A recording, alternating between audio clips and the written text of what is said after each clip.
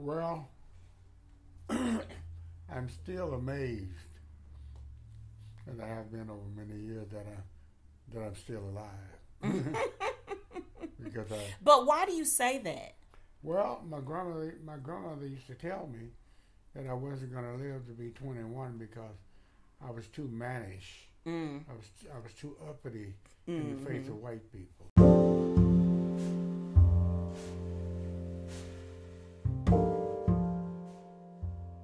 Hey there, and welcome to the memoir My Dad Wouldn't Write.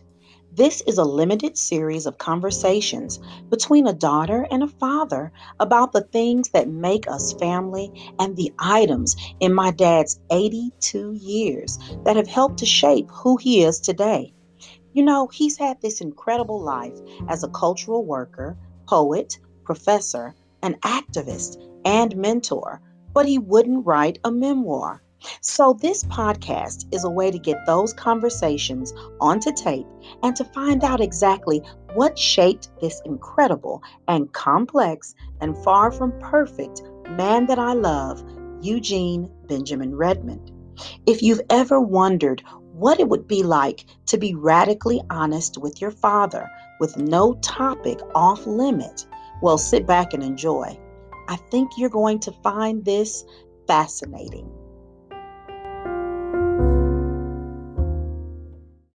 Welcome, listeners. You will not believe the journey, the journey that has occurred since we last checked in with one another. But I'm here with my dad, the venerable, honorable, and smell gullible Professor Smell Emeritus, gullible. smell gullible, Professor Eugene B. Redmond, and he is out of the hospital, out of rehab, and walking again. So, Dad, can you tell us how did you wind up back home and healing, which is the state you're in now? Well, I was one of the uh, better students of the rehab academy of the let's say of the therapy unit within the rehab institution, Mm-hmm. Cedar Ridge, and they used me as an example. I guess one my nephew, who was an All-American football player in college, has always referred to me as an athlete. Mm-hmm. And in my 50s, 60s, 70s, so Uncle, you're an athlete. Mm-hmm. I've always worked out. So I think that being incarcerated, which is the title, which is the tentative title of whatever I'll write about being, Right. spending those 2 months in rehab. Mm-hmm. The formal title is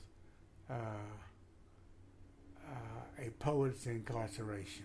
A poet's In incarceration. parentheses, rehab.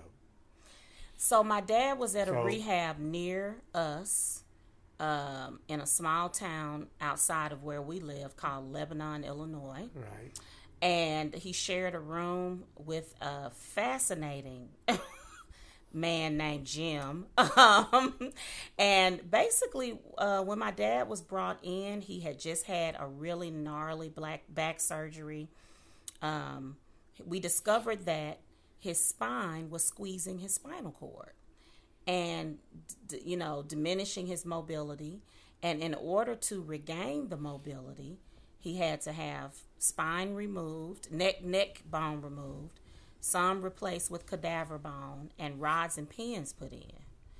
So this has been quite a journey. Dad, was there ever any moment where you thought maybe you wouldn't get your mobility back? Because now you're walking. Yes, I'm walking, and with some aid, I walk around the house and out to cars, out to the mail box, which is on a landing just a few yards from my door. Mm-hmm. But Well, there were two kinds of angst, and during that stage of the recovery, being incarcerated, being in the rehab. One was a incredible pain, and I've known some pain.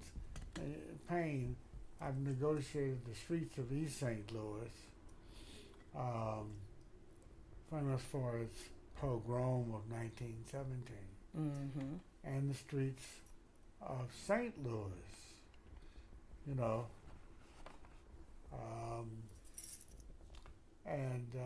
as a kid, there were youth gangs and so on. And then I negotiated the Marines, and that pain. So I knew pain. I know pain. I've been injured, all kinds of encounters. But that was something that was bad. I had an operation in the Marines on the knee, left knee, internal derangement, a torn medial meniscus. And so I thought I knew pain, but one of the things in the initial days and weeks of rehab was an incredible pain. And I played a game. It was kind of like a ballet.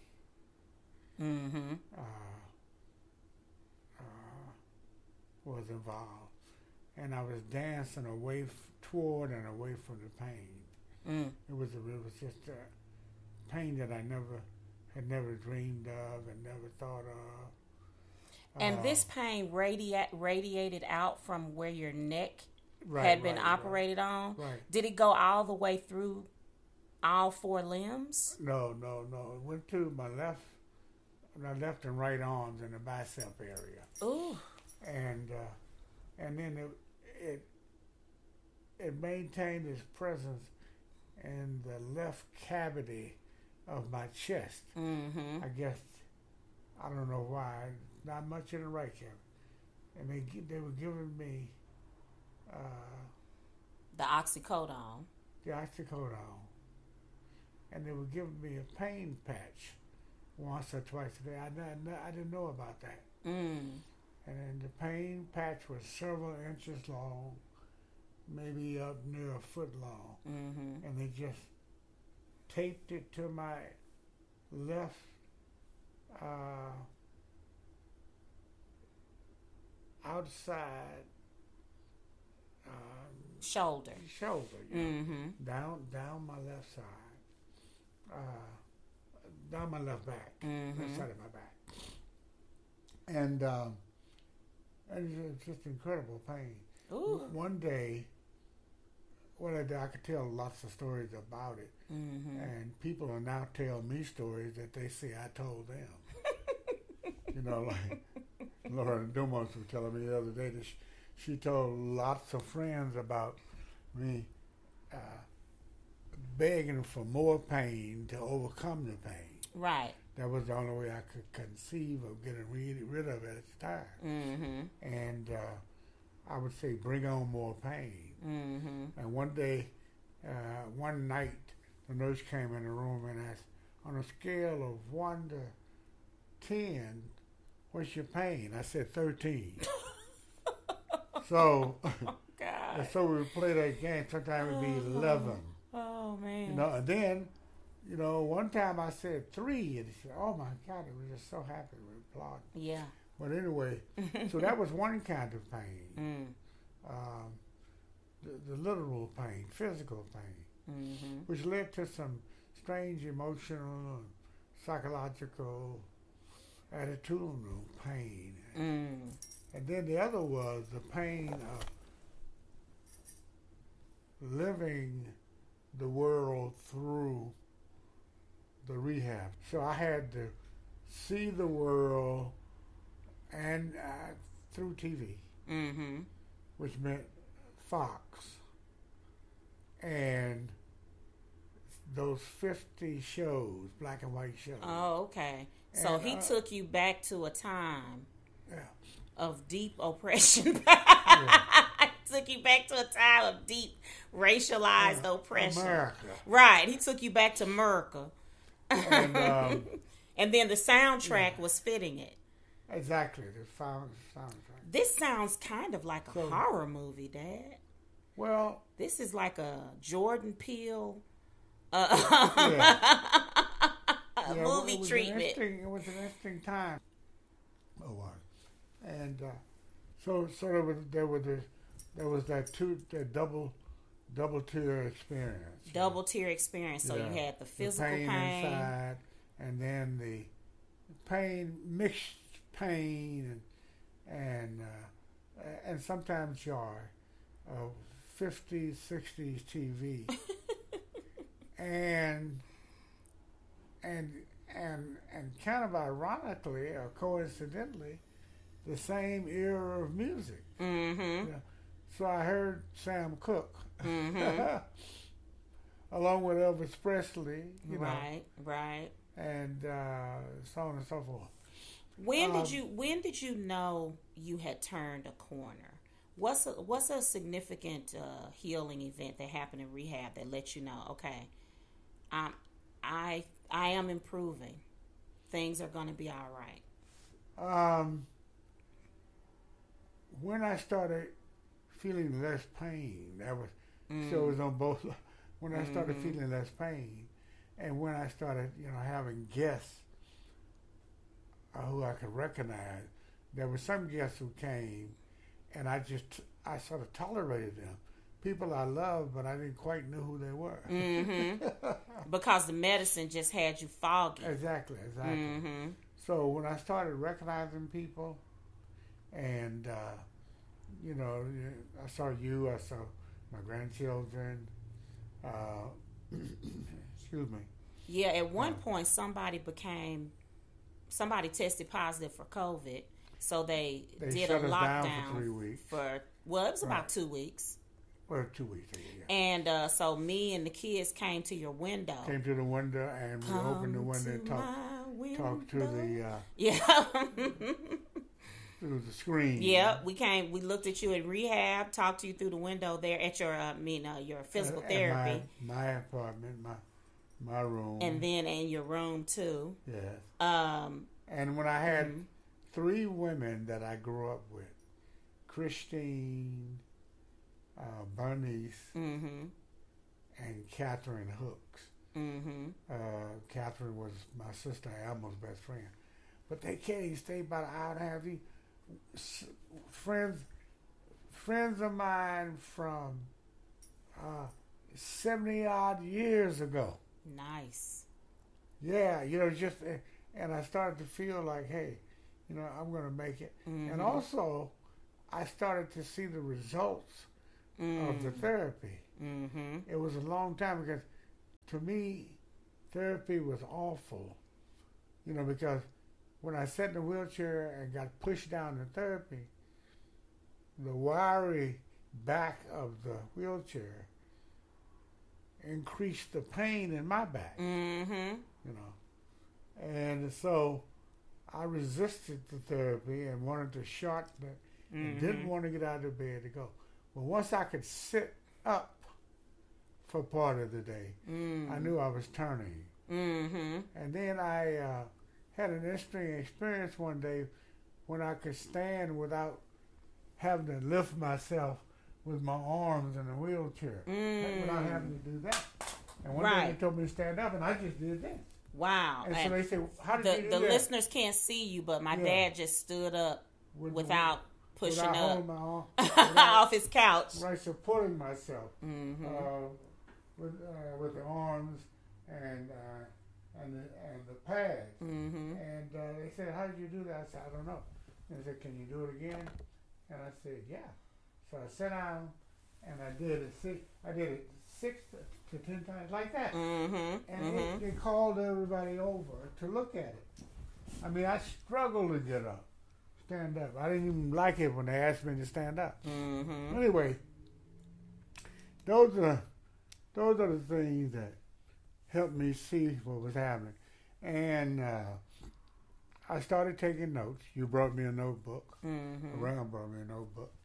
I started taking notes, and I named the experience of poets incarceration. Mm-hmm. And I laughed and laughed, and my roommate asked me why I was laughing, so I read the title of this of the journal. I didn't do a lot of writing. And a poet's incarceration, parenthesis, rehab. Mm-hmm. And one other thing I wanted to say. So I was looking at it from the inside, being inside, and then I was looking at the world outside. So I got the Olympics, and I got, Afghanistan. Okay. That build up to that, and all the other stuff. So I saw the outside world from the inside on a TV of a man who was fascinated with black and white and Fox TV. Interesting. So that was rehab. Mm-hmm. All these races, all these ages, Mm-hmm. all these genders, including crackpots who screamed all night. And when I say crackpots, I don't mean people with mental problems. There were some people there with mental problems. Yeah. But not the kind, in actual mental homes. Mm-hmm. But there were people who needed to be seen, needed to be heard. Mm-hmm. And I mean, 2 or 3 o'clock in the morning, you heard it. So yeah, because the rehab isn't just for people like you who are recovering from surgery. No. There are all kinds of reasons that a person might go to rehab. For instance, your good friend who had to be hospitalized because of COVID, and they wouldn't send them home because they didn't have anyone to help take care of them, give them aftercare at home. That's right. So they remanded them to a rehab so that they could do their recovery there. Speaking of, who should get out next week and not this week, had a experience similar to mine, and that was influenced by mine. They took all the furniture out of her house. Mm-hmm. So what my dad is referring to is, so there was this coalition of the willing. We kind of descended on the whole situation when my dad had that culminating event of falling and not being able to get up, which drove him to the hospital to find out that he needed the surgery and so on. But then as he was rehabbing, we just started to talk with him about how with decreased mobility, you need more room in the house. We needed to allow his apartment complex to replace the carpet with flooring because that's safer and so on. And so while he was in rehab, able to focus on his healing, then it was me, his nephew Donahue, and his best friend Gerald, and his niece Crystal, who kind of made sure that everything was held down here and supervised making some changes in the apartment that would be safer for him when he returned. Yeah. So we're still in the midst of it a little bit. Yeah. It's like we had a couch delivered yesterday. Mm-hmm. So what do you think how does this put aging into perspective for you? Well, I'm still amazed, as I have been over many years, that I'm still alive. But why do you say that? Well, my grandmother used to tell me that I wasn't going to live to be 21 because I was too mannish. I was too uppity in the face of white people, and I just wasn't subdued enough, and I wasn't learned enough, and how black people ought to act around white people. Interesting. Yeah. And So she had said, seen you around white people enough to make this assessment? Oh, all the time. Went to stores every time we went out. Okay. So every time we stepped out of the house, every time we went downtown, every time we went to some event, a convention, where there might be mixtures of people. I keep forgetting that the East St. Louis you grew up in was not majority black. No, it was majority, as it is now. Majority white. I'm just like, where are these white people? Oh, yeah. In 1940s, East St. Louis, there were lots of white people. That's right. 1940s, 50s, 60s. So that was one situation where your grandmother told you, you're not gonna make it. And that stuck with me because she told me that every few days. Goodness gracious. And if we went to the store and the butcher or somebody behind a counter said something that I thought was offensive to my grandmother, I called them on it. Mm-hmm. And my grandmother would explain that I hadn't spent a lot of time around white people, and so although she would get white people told herself, but it was in her own way. Right. So, and it affected me when I turned 21 on a ship. I thought the day before, I said, something's going to happen here. It's going to take me out. That's right, because you had been raised by her since you were 9. Right. So she was essentially predicting the death to a child almost, every few days or every day. That's and then of course that was compounded and exacerbated by the racial conflagrations that went on. Mm-hmm. So to be 83, I said to Ram, your son, yesterday, you got a grandfather who's 83, gone on 84, Ram, and we didn't think he was going to live to be 21. I was told that. Right. So he smiled, we smiled. Mm-hmm. So, and so to get through this last adventure is, my grandmother would say, more than an ocean. Mm-hmm. You ain't never lied. With the pain. I mean, we're going from where I couldn't get up off my back to literally walking again. I'm not walking easily, just lightly, and I'm not ready to go back to my 3 miles daily that I did for most of my adult life. But at least, I can go get my mail. I can go to the bathroom. I can take a shower. Well, that's a blessing. Well, we all cherish you, and we all were rooting for your healing, and we're all so pleased at the amount of healing that has occurred, because thank you. I have to tell you, there were some moments where I thought, oh no. Oh no.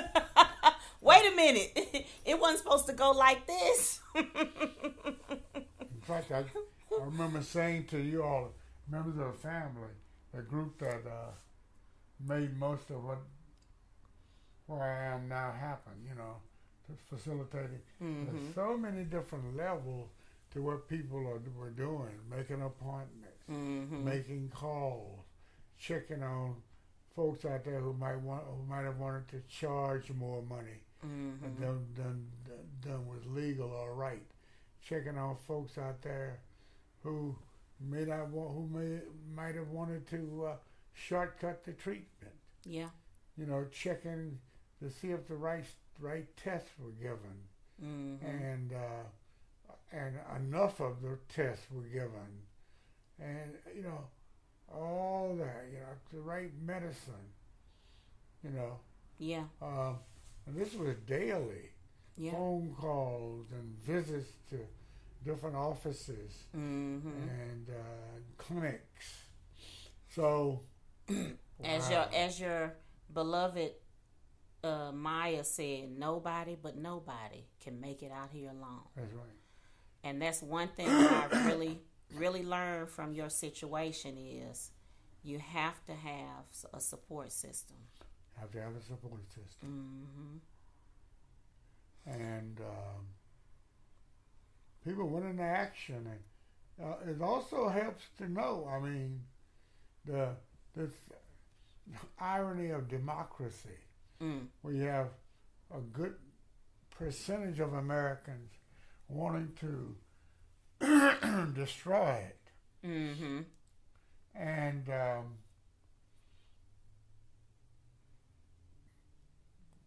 democracy, what I learned early on as a kid was literacy is important in democracy. So you can make some choices. And the whole irony of some people now wanting to take that away. But that is... Are you talking about the way they want to throttle what kids are taught in schools? Yeah, and voting rights. And voting rights, yes. So I'm saying, to bring that back to my illness, my incarceration, my surgery, my family. Well, what you made me think of was the enormity and complexity of the U.S. healthcare system. That's right. And, just the advocacy that you have to have for loved ones, because you are right. There were key junctures at every point of your healing where if we had not been present and questioning, that they would have limited your amount of rehab. They wouldn't have managed your pain. I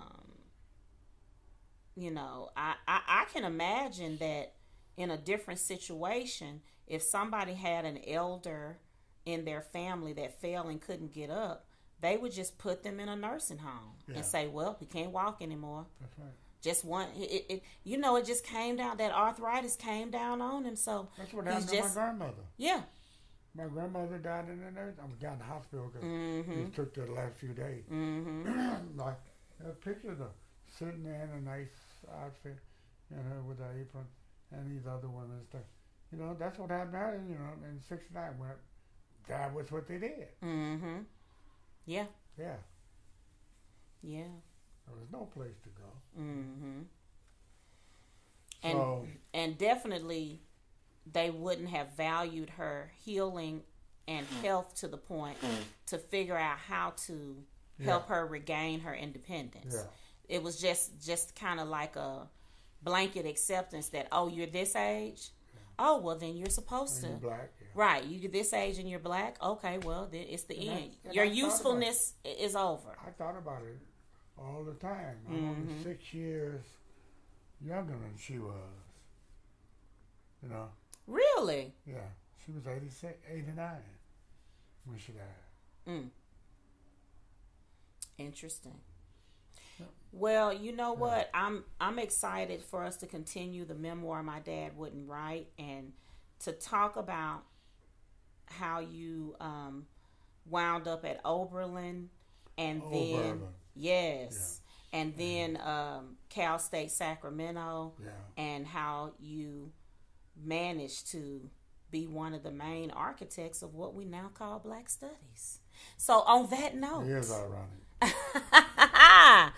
I'll let you good people go, and my father and I are going to now go grocery shopping.